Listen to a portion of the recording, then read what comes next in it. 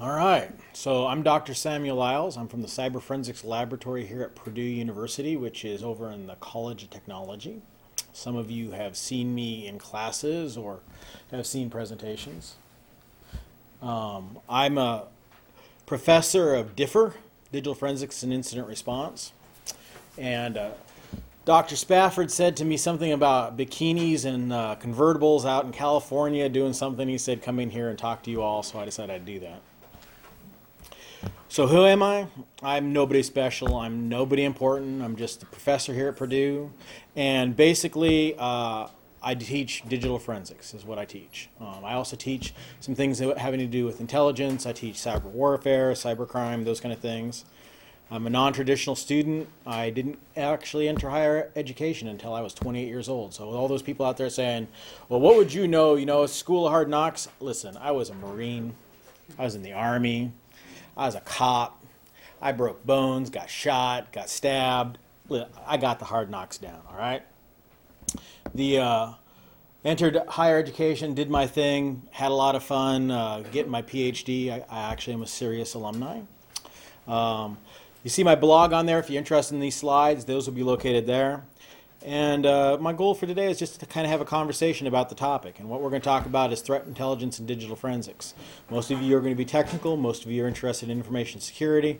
I am not an intelligence wacko weenie kind of guy. I never worked for the NSA. They just paid for my PhD. So definitions matter, and these are kind of my take on the words. You'll find a lot of definitions, but these are mine. You can find your own. In this context, threats are actors. These are the entities, environmentals, all of the things that have negative consequence on the information technology enterprise. These are all the bad things that can happen.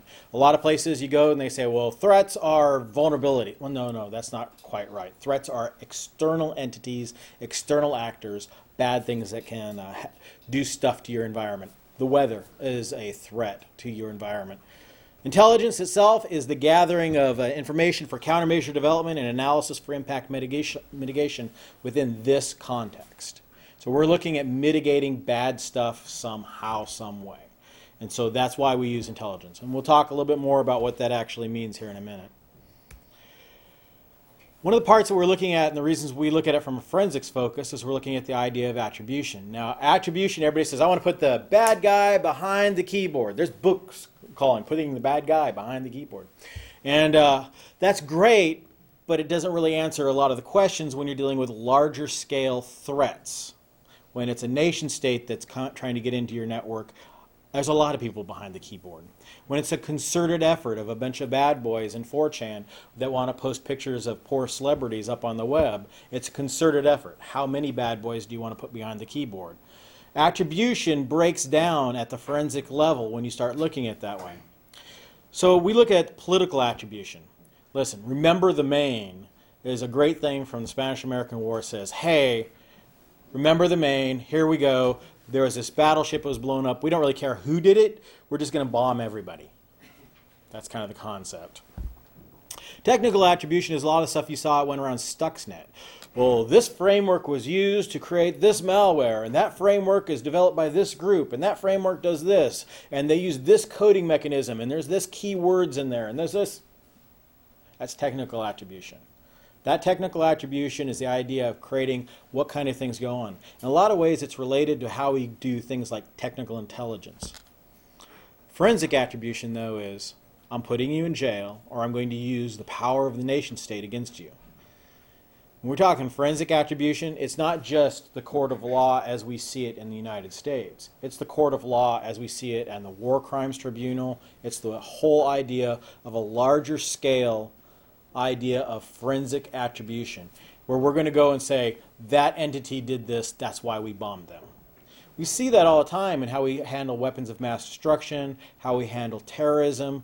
We don't actually attribute to an individual usually. We attribute to a group at that larger scale effort. But what we do is we use all of the physical evidence, all the chemical evidence, all of the DNA evidence, and it would be possible to take somebody into an international court. So those are kind of the three levels of attribution. A lot of times what we're looking at with forensics, the application of science towards developing facts, regardless of the domain. So it could be civil engineering can have its own version of forensics too. And when a bridge or a building falls down, we use forensics for figuring out who we're going to blame or put in jail.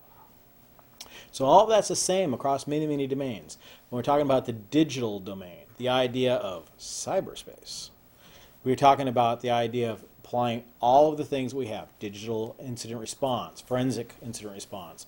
The idea of how we do those things is important, and how we start is even more important. Because what happens is if you start out at some level below the forensic response and try and go back to it, so you start out at incident response, and you're saying to yourself, a bad thing has happened, we'll clean it up, get out the janitors, the sysadmins show up, we start destroying evidence, we can't ever go back to the forensic level. We have to declare off the start that we're going to start out at a forensic level. And then if we decide it's a non-incident, we can move down. That's another thing. There's a big difference between events and incidents. 5 events might make up an incident. So actually 5 billion events if you're target. But the idea is you can have many events that build into one incident. And declaring an incident is actually a very important thing. Inside of our world as technologists, computer scientists, sysadmins, technical administrators, whatever, there is this whole idea that we are the goodness gracious of the information enterprise.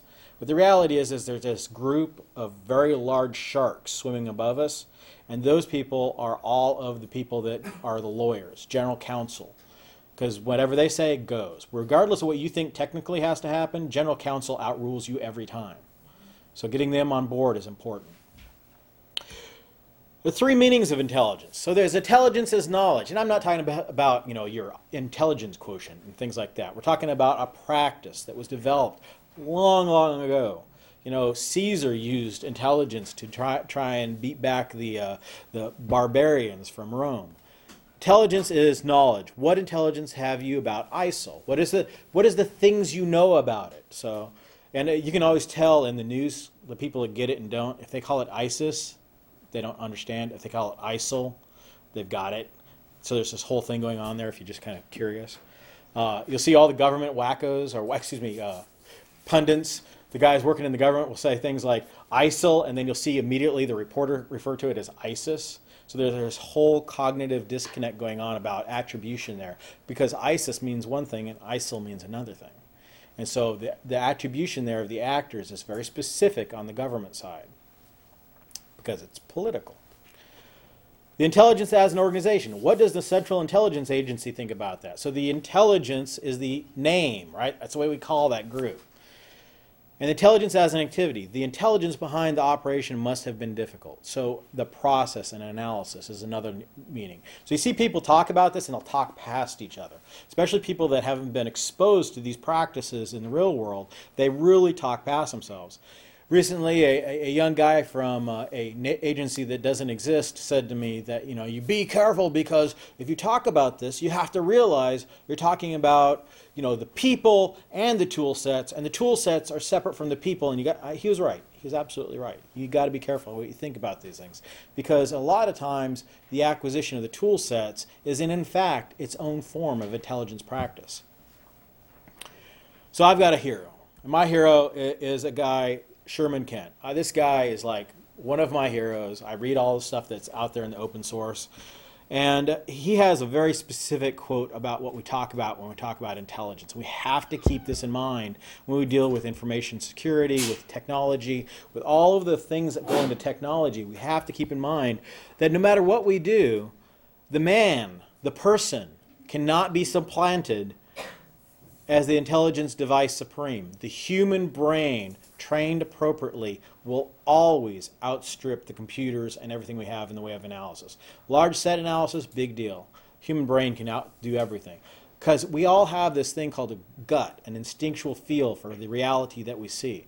It can get us in trouble, but more often time it is right, and we have to keep that in mind. So Sherman Kent, 1949, wrote the definitive work on intelligence, Strategic Intelligence in America. This is the book that basically set up everything as you see now.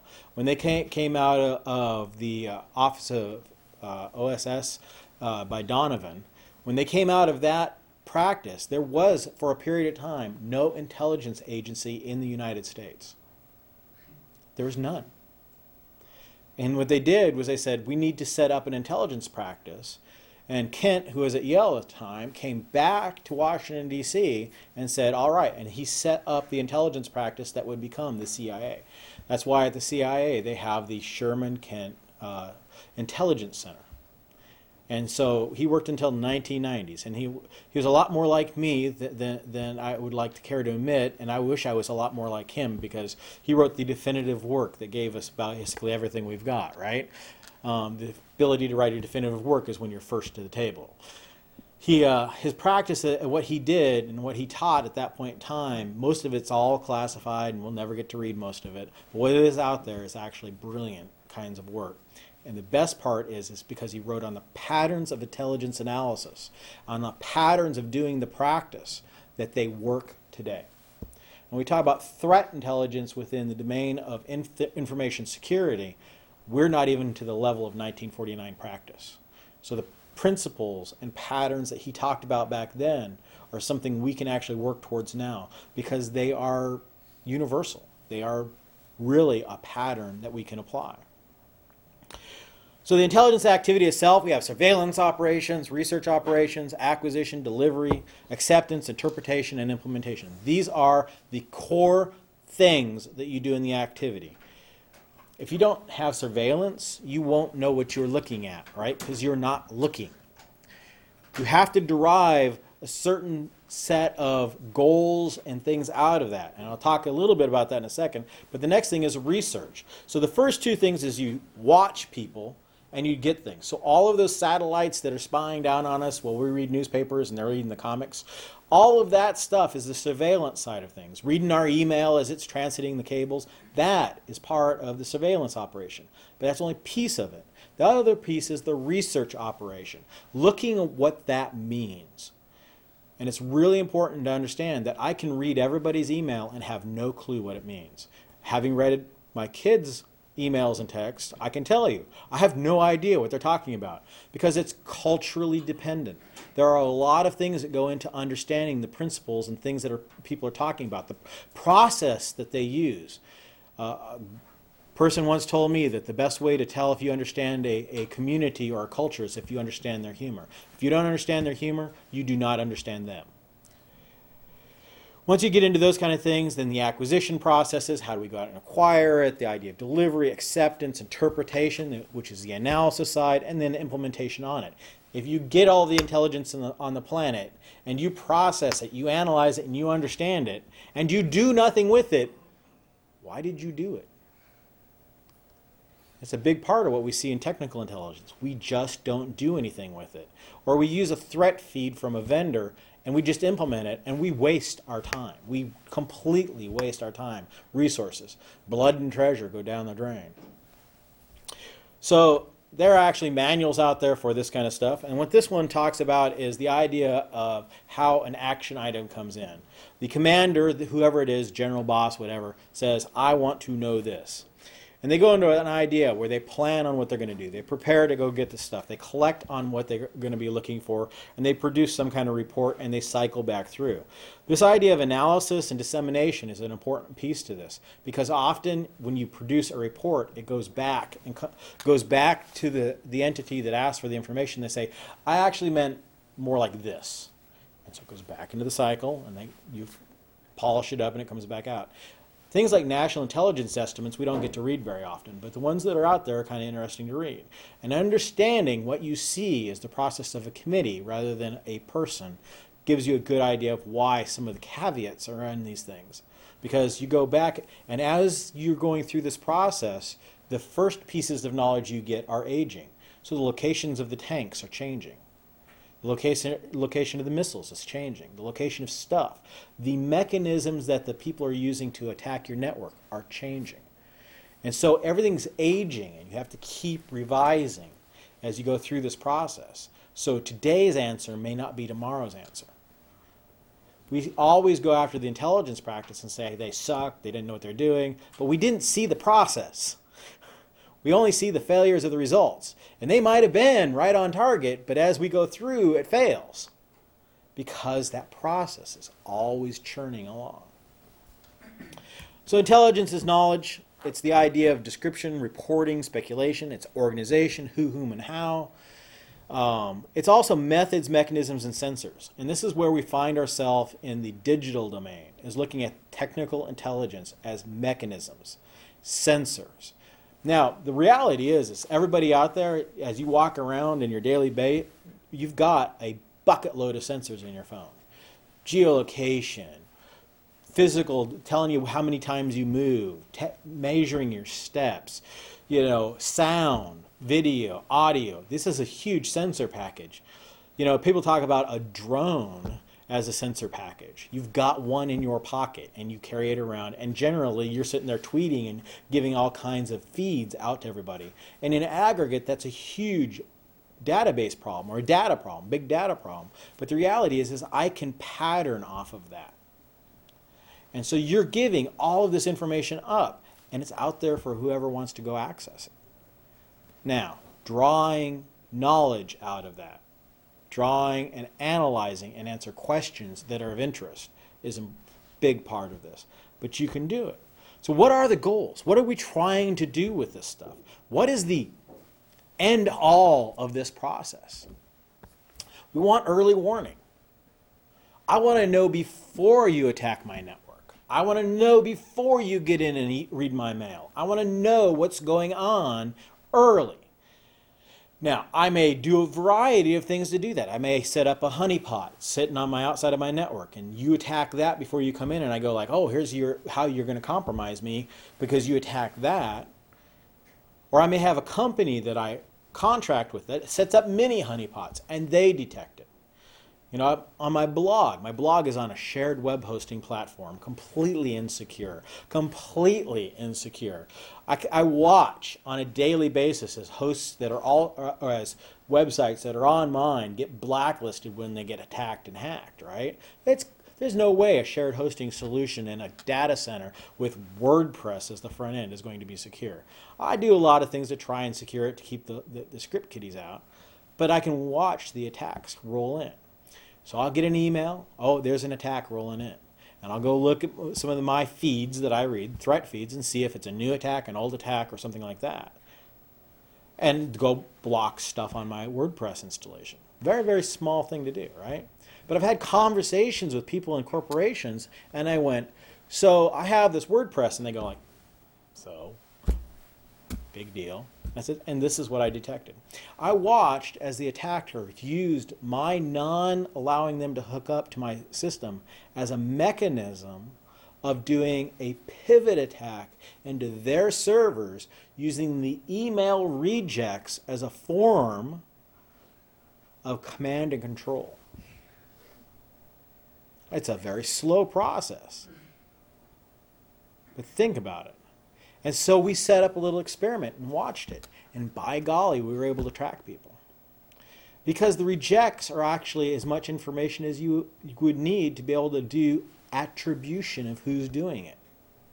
So they don't see at their system this reject getting sent back, but I do.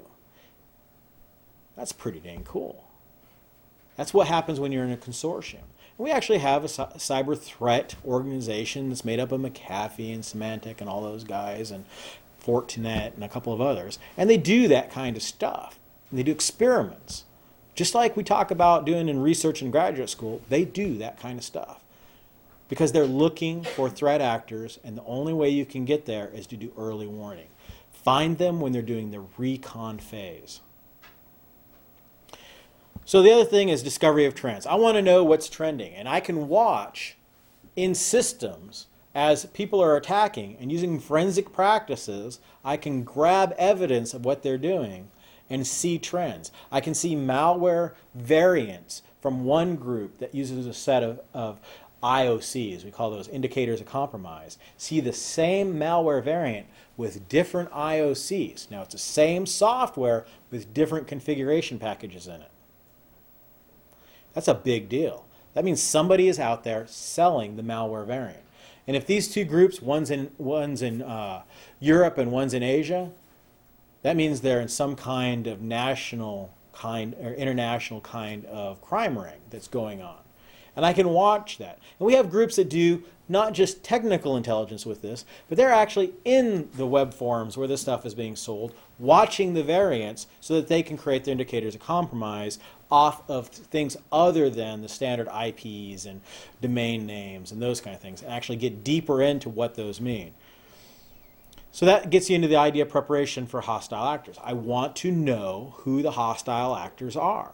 Now, every corporation I go into, I ask them about things like, who are your hostile actors? And they name competitors, or they name, different crime rings that are very common, or whatever. And I go, no.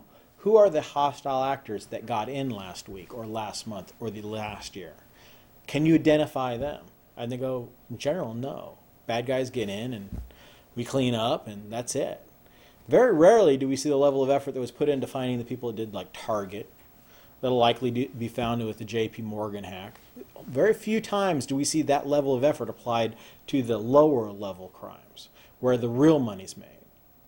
Because you got to remember, it's the old Sam Wall kind of thing. You can do the big one, the big splash, and likely get caught, or you can do a lot of little splashes and build something really big, because there's more money in volume than there is in selling one.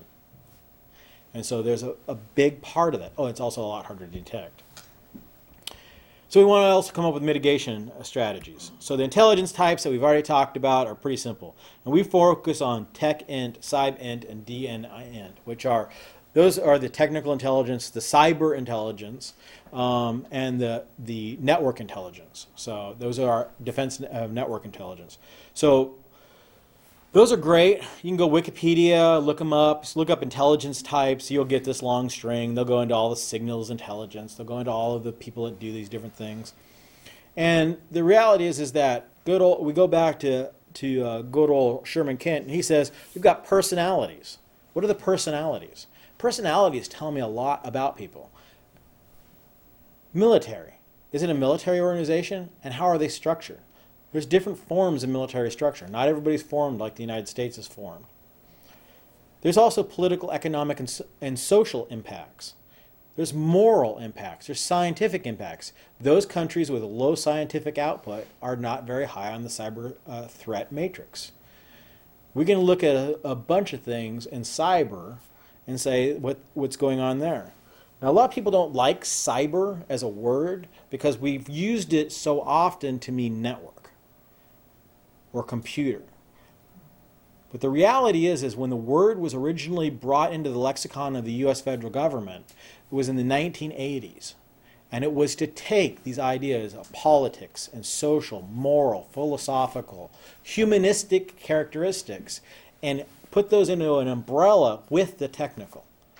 Really, it was trying to force something like what Sirius is, which is interdisciplinary. We were looking to create this thing. And the technical guys don't like that. The signals and intelligence guys don't like that. You end up with these poor liberal arts majors going like, but I can help you with that problem. And I go back, and Sherman Kent was a history professor. This is a big deal. That's why the word cyber actually holds sway. It's about command and control, and to understand the features of command and control is very, very important, because when you apply communications and coordination and computing and intelligence and surveillance and reconnaissance and all these other factors to it, you end up with a very large piece of the pie that everybody's fighting over pieces of the pie versus trying to solve what the problem set is. And that's why we use the term cyber today. In the 1990s, the CCRD group was starting talking about information warfare. They came forward. Then we take it even further into 2003, 2005, and my phone rings. There's a lot of things going on there. We can talk about that another time. But the reality is that's why the word cyber. A lot of people don't like it. If you go to DerbyCon, ThoughtCon, Black Hat, DEF CON, whatever, and you say the word cyber, they make you drink, right? I drink tea, so it's not a big deal. But the reality is that that's what goes on. And it's because the technical guys don't understand why we would do that. I'm a forensicator. I'm as technical as you're going to get. But you've got to understand that's why we do it. So in intelligence, and I'm not going to go over the entirety of the slide here, but I want you to understand that there's reliability versus validity, right? And when we focus on the reliability, you can be a reliable source all day long. You can have a reliable acquisition method for getting intelligence all day long and be completely wrong. You're not giving us a different story. You're just telling us the wrong stuff because you don't know. And a lot of times what happens in intelligence field is even the people in their own agencies you might be operating against don't know. How often do I go into a corporation and I talk to somebody and they have a picture of the world and how they fit into that world and they're completely wrong? And there's nothing bad about that because that's the nature of being in front of the elephant. What is it? It's a big gray wall. Well, until you get back and actually look at it. That's why we have strategic, operational, and tactical. But when you're at the tactical level, it's very easy to get wrapped around the axle and not really understand what's going on. There's validity. You can be completely non-reliable and still be right. You can still be valid. You can be right. As a friend of mine says, even a blind squirrel finds a nut from time to time. This is completely valid as what can happen. We prefer if you are reliable and valid. But that's not necessarily how it works in intelligence. And when it's technical intelligence, you can be completely right about what you have collected and completely wrong about how you attribute. So what does digital forensics do? It knows and reports how the threat perceives an attack. Did they think they succeeded?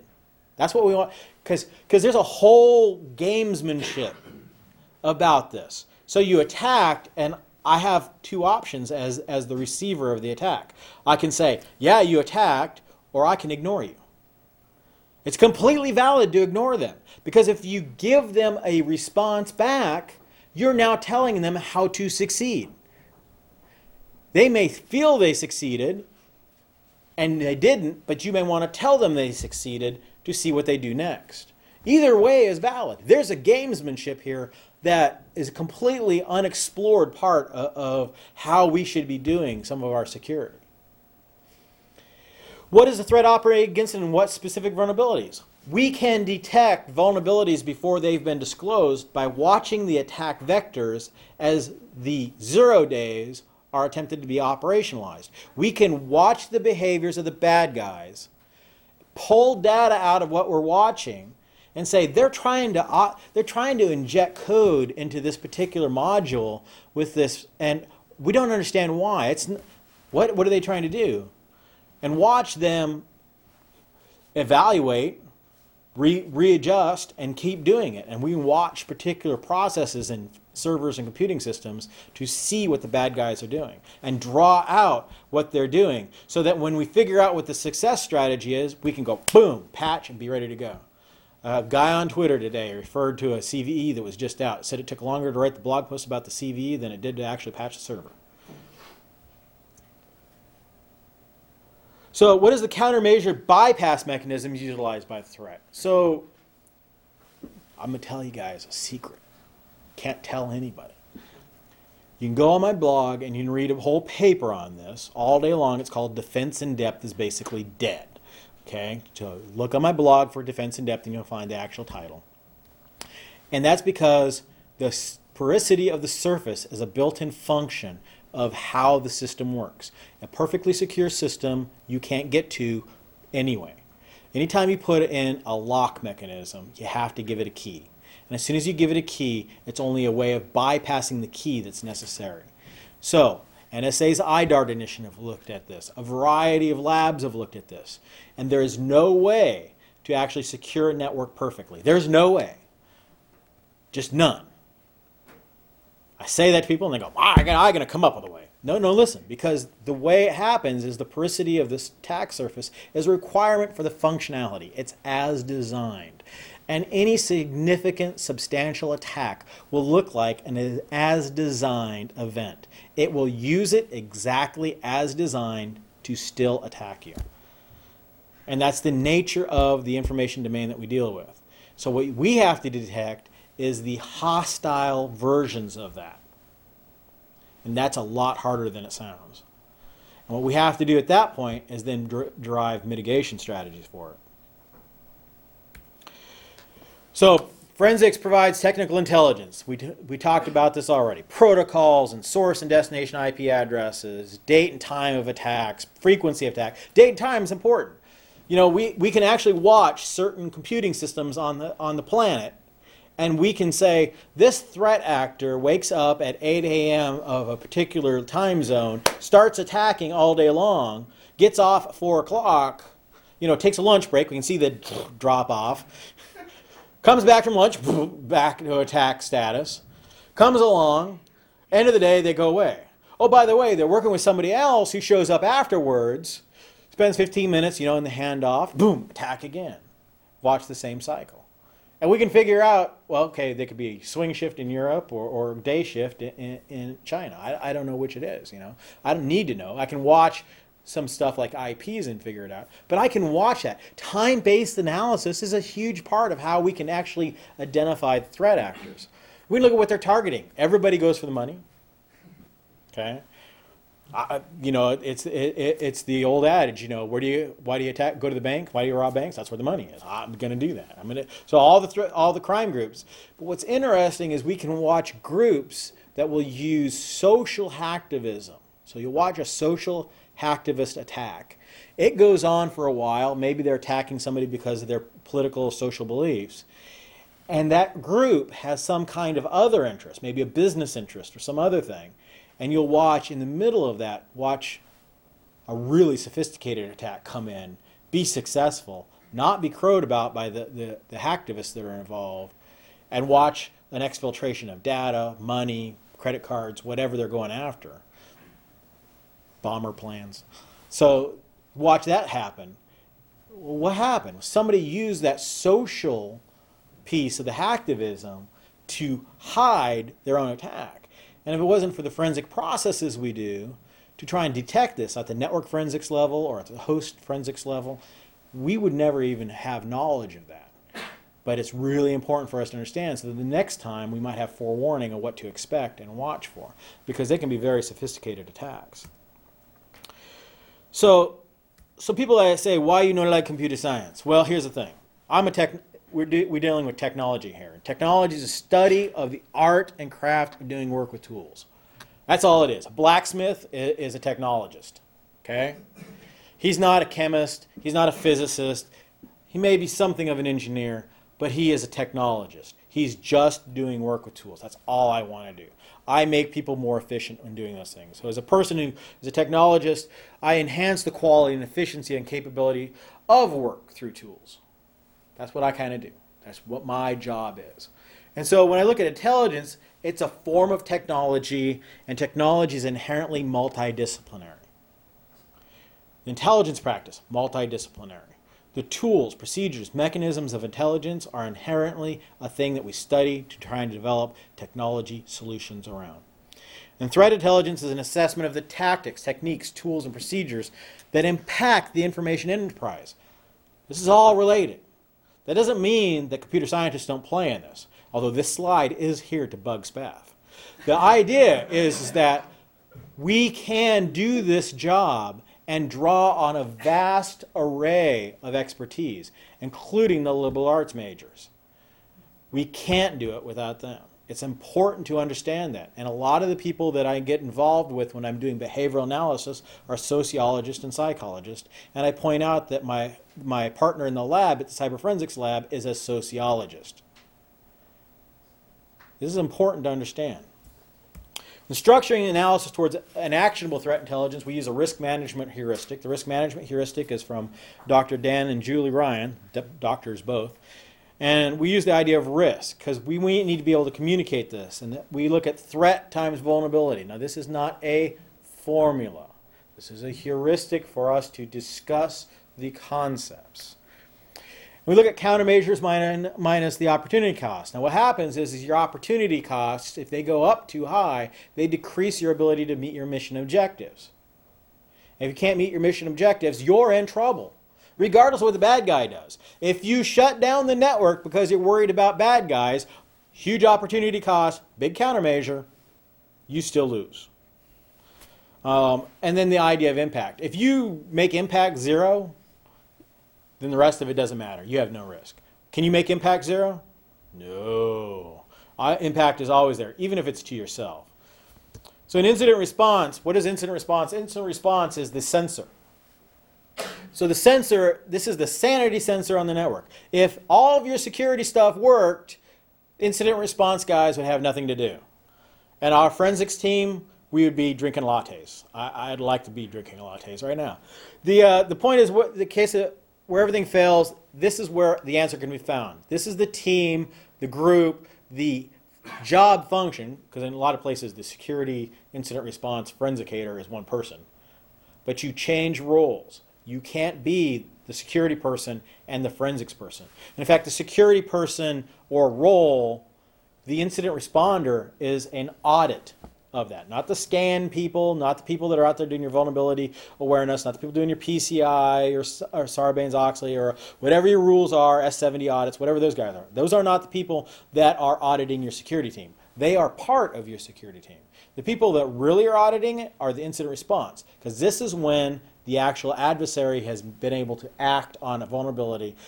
A threat has acted on a vulnerability, the countermeasure has failed, there is an impact, and it has been detected. Incident response is now your final check on all of that process.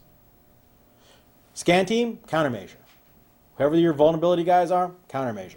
The guys doing the security on the system, they're countermeasures. Vulnerabilities themselves are inside the company. They exist no matter what. That's a really important piece to understand, because this incident response team is your final check on being able to secure your network.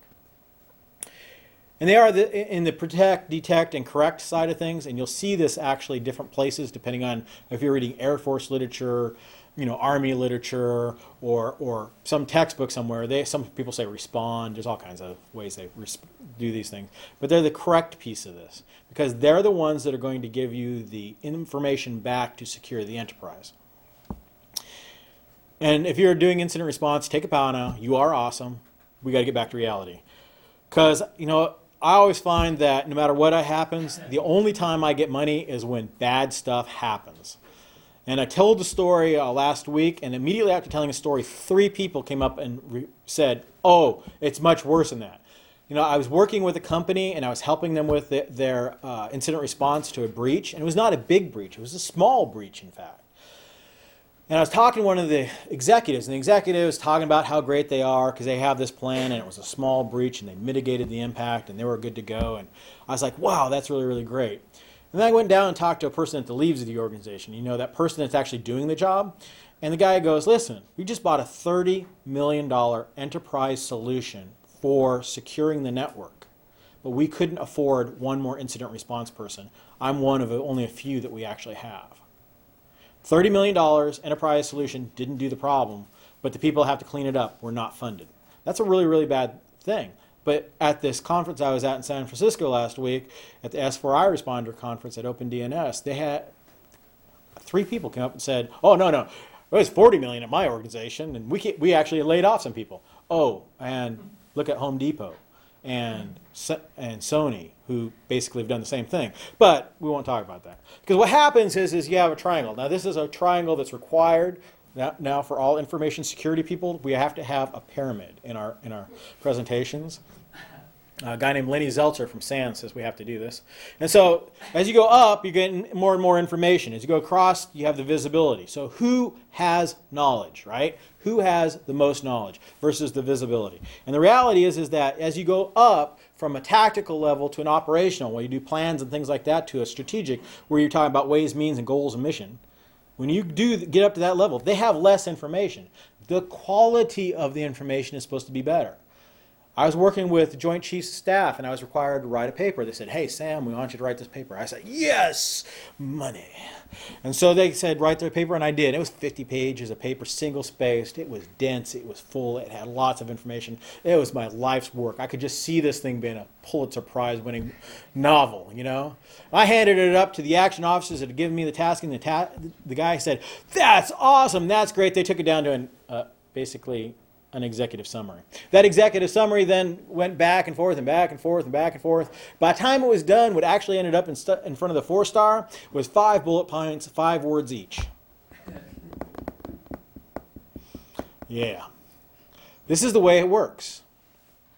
Because what happens is the ability to compel is at the top. The power to compel comes from the role of being the leader. And you can compel all of us little guys at the bottom all you want. And so it's our job to make sure the best information gets up. And so when we're doing threat intelligence, this funnel is very weird. We get compelled by questions, but what we send back up is very lossful. Regardless of the volume in our threat intelligence feeds, regardless of the amount of analysis we do, the actual volume that gets up there. So we have to make sure it's as high a quality as possible. And there's a whole series of things we talk about in this. So we talk about threat feeds, and they're indicators of compromise in general. And there's a bunch of different standards. OpenIOC, Cybox, IODEF, all these things exist out there. And basically what they're talking about is an indicator compromise as some technical instrument. And you can actually take this, and there's a whole STIX program where you can actually turn threat intelligence into a feed that is actually automated to give machines. Now the problem here is we've just blown away good old Kent Sherman, because what do we say? The human has to be in the analysis loop. And I can actually now attack other organizations that are generating the IOCs and create attack paths through the IOCs so you do particular things on your end. This is playing chess in reverse. I always want to win, so I play chess in reverse. I start out with how I want to win, and then I figure out the steps and moves necessary to do it, and figure out what all your combinations are going to be. That's how the computer solves it. That's how I solve the problems in national security. And everybody's at the middle part of the board trying to figure out what everybody else is going to do next. So the next thing is how do you know something is a threat? Your vendors themselves may be the threats. Another part is that technical intelligence that's coming in a threat feed is not forensic, nor is it attribution. It's just a threat feed giving you an idea. It's information without context. Yeah, I know. All my friends at all the different companies, they're all mad at me for talking bad about threat intelligence. There's their threat intelligence feeds. And it's not that they do bad. Because if you go read the Verizon breach report, or you go read the Symantec various threat intelligence products that they produce, they're awesome. They're great stuff. Ponemon has had a bunch of stuff that they've done that's great. There's a lot of really great products out there we can go read, because we need to take it and put it in the category of what we're going to do. We have our forensic side that we do, but now we're looking at the external piece that comes in. So as forensicators, we look and see what failed and what works, and give a feedback loop on what we are buying or purchasing from these corporations. This is a big piece to this, because we want to get down to a level of evidence. Why? Because in general, we're dealing with a criminal element. If you don't know your vulnerability posture, if you do not know who you are, you should not be buying threat intelligence feeds. If you can't tell me what you have as a vulnerability posture in your organization, if you can't give me a network map, if you can't give me an idea of how your core infrastructure is set up, then you should not be buying threat intelligence products. Because why are you buying them? You don't know who you are yet. It's like enterprise, know thyself if you want to do these things. You don't know what a threat is. You don't know what a vulnerability is. You may say, well, we have Microsoft and we have this, and you generalize, but the reality is you don't know what you're doing at that point in time. Another problem is data. Now, this is from a project that I had my students do back in 2011, where we took 300 elements of attacks, 300 attacks, and we actually did all this analysis on them, and we put them into an iOS 7-layer model plus 2, one being physical and one being people, and we took all of that, crunched it together. And it's pretty meaningless, right? You have the iOS there on the right, and you have the frequency on the left that gives you the numbers for the bars, and across the bottom you have the years. So by year, it doesn't look very much, right? So this is the other piece to this. Understanding what you're actually showing to leadership is an important part. But this is a little different.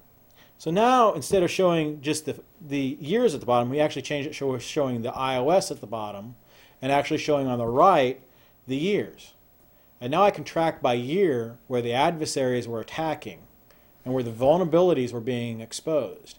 And early on, we start down around the network layer, move our way up to the social layer, where we're dealing with the application space, and then we start securing that, getting people smarter, and they start moving back down the network stack. Understand when you attack lower on the network stack on the OSI 7-layer model, it's kind of like your old IBM Ring model for operating systems. If you own at the bottom, you own everything above it. And so what we're seeing here is we secured the network layer because we saw a lot of stuff, firewalls, intrusion detection systems, and our analysis shows this. So when we talk about this, I already talked about the liberal arts major. You need a diversity of views. You need that one person that's going to say no, and you need that one person that's always going to say yes, and you need them to argue often. And you need to have those people that are reading the logs, creating the rules, reporting the issues. You need to be doing that, but you also need the strategic side, which is all the people that look at the nature of it, the history, how they do things, think in cultural vectors, and do those kind of things. So you need both sides of this. Otherwise, it just simply doesn't work. You need to know who the customer is. You know, you talk about management, security teams, analysts, your next employer. Who's your customer? You know, if you're working for a company and they get breached, you want to know who your next employer is going to be because you want to make sure you look really good when you leave. You want to negotiate a hold harmless with management when you're doing this kind of stuff. You want to make sure everybody knows that I'm going to come to you with bad news, and you need to not be mad at me because I came to you with bad news every day for the last 365 days. Okay, because my job is to bring the bad news. You also want to know about knowledge, skills, and abilities. Knowledge, skills, and abilities are a big part of this. Morals, politics, motives, all of these comes down into what we do also. And the final piece is indicators of compromise. When we start looking at the indicators of compromise that we're looking for, we're looking at the starting point. We want to be able to chain together indicators. So they do this, then they do this, then they do this, then we're pwned. Call HR. That's kind of the idea. You chain together these things. You give strategic warning based on certain indicators. You say, oh, we're being attacked this way. Everybody knows about the denial of service attack, the distributed denial of service attack. Everybody's going to know that has an email account or just trying to get out to YouTube. Everybody's going to know. But it's the other stuff, the stealthy stuff, that's going to come up to management's level, and they need to understand that you need to be able to communicate. And you need to be able to communicate that in a way that they understand. And you need to be able to tailor the solutions to the environment. If the environment is mission critical, regardless of it's been pwned, hacked, exploited, destroyed by the adversary, and you still need to do it, you need to keep that in mind, that you need to keep operating no matter what. You know, Air Force General used to...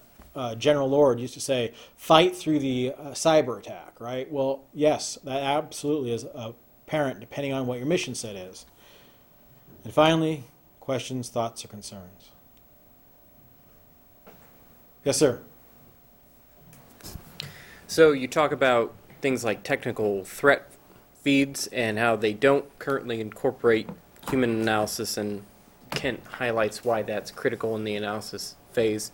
But honestly, the reason the feeds exist is because there's this deluge of data. It's too much for any one person to consume. So realistically, how is a human analyst to be integrated?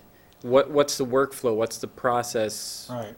So one of the things is Alex Pinto did a bunch of stuff. He's a grad student, guy out of Brazil. He did a study looking at all the intelligence feeds and the overlaps that happen with those. And one of the things you see is that the intelligence feeds themselves don't provide a lot of the quality that you would expect. And that's me saying it, not him. So you have to add the analyst into these. One of the things is you can't vet every IOC that you're going to implement into the network. And a lot of these are coming as products. They're actually manipulating your IDSs and IPSs and your firewalls and those kind of things. So what you have to do is tune. And it's the same thing we've been doing since the late 1990s on a lot of this stuff, is you might implement a feed and then watch. You can't implement the feed and forget about it. It's not a reason to replace the analyst. It's a reason to increase the skill level of the analyst. And that's my answer to that. You can't take them out, but you can at least use them to the best effective way you can. And when you look at the actual threat feeds, there are more than one feed element that have gone into networks where people have found that they have actually created a denial of service against themselves because they were the pivot point that came through as the IOC. So that's a bad part of it. Other questions? I just had one comment in that, having listened to general officers talk, I've seen one that Corelli would say, I don't need a talking unit. I don't need CNN to tell me what happened. I need you as the intelligence individual to tell me what you think will happen in whatever window of time is important to that decision maker. When you start going there, you start going the same direction as the weatherman, the same direction as the stockbroker who's trying to make, on behalf of their clients, their viewers, on good, disciplined collection of data and analysis, what is likely to happen. But the bottom line is, the enemy has a vote. Bottom line is, the weather can change and the stock market can react to something that is unforeseen. So there's inherently a challenge of always trying to be more right than wrong. Right. One of the things that they're trying to do there is they're trying to get in front of the problem. You said the enemy has a vote, and what the leadership is looking for is what their vote should be. And they're looking for that kind of answer. It's one of the reasons why you see the top of the pyramid get so small. They're not interested in all of the background. They're not interested in all of the verities. They're interested in what can I act upon. Now, the people at the mid-level, they want more because they're having to make determinations, and they're probably the ones actually doing the risk calculus on what the risk calculus is towards telling their leader certain stuff. And that's why leadership looks for that. Other questions? So what time are we supposed to be done in here? A minute ago? No questions? So you go to my blog, you can find the slides themselves, and there's some source material in the back that I linked. You can go read those. On every slide where I've used external source material, there's actually the credits to where it all came from. There's a lot of people that are starting to look at this. It's kind of interesting to see people starting to look at this kind of stuff. It is not an easy place to get around, especially if we come from technology to the intelligence world. A lot of times we carry a lot of baggage with us. And the intelligence world itself has its own entire language. So, well, thank you very much. I won't keep anybody late.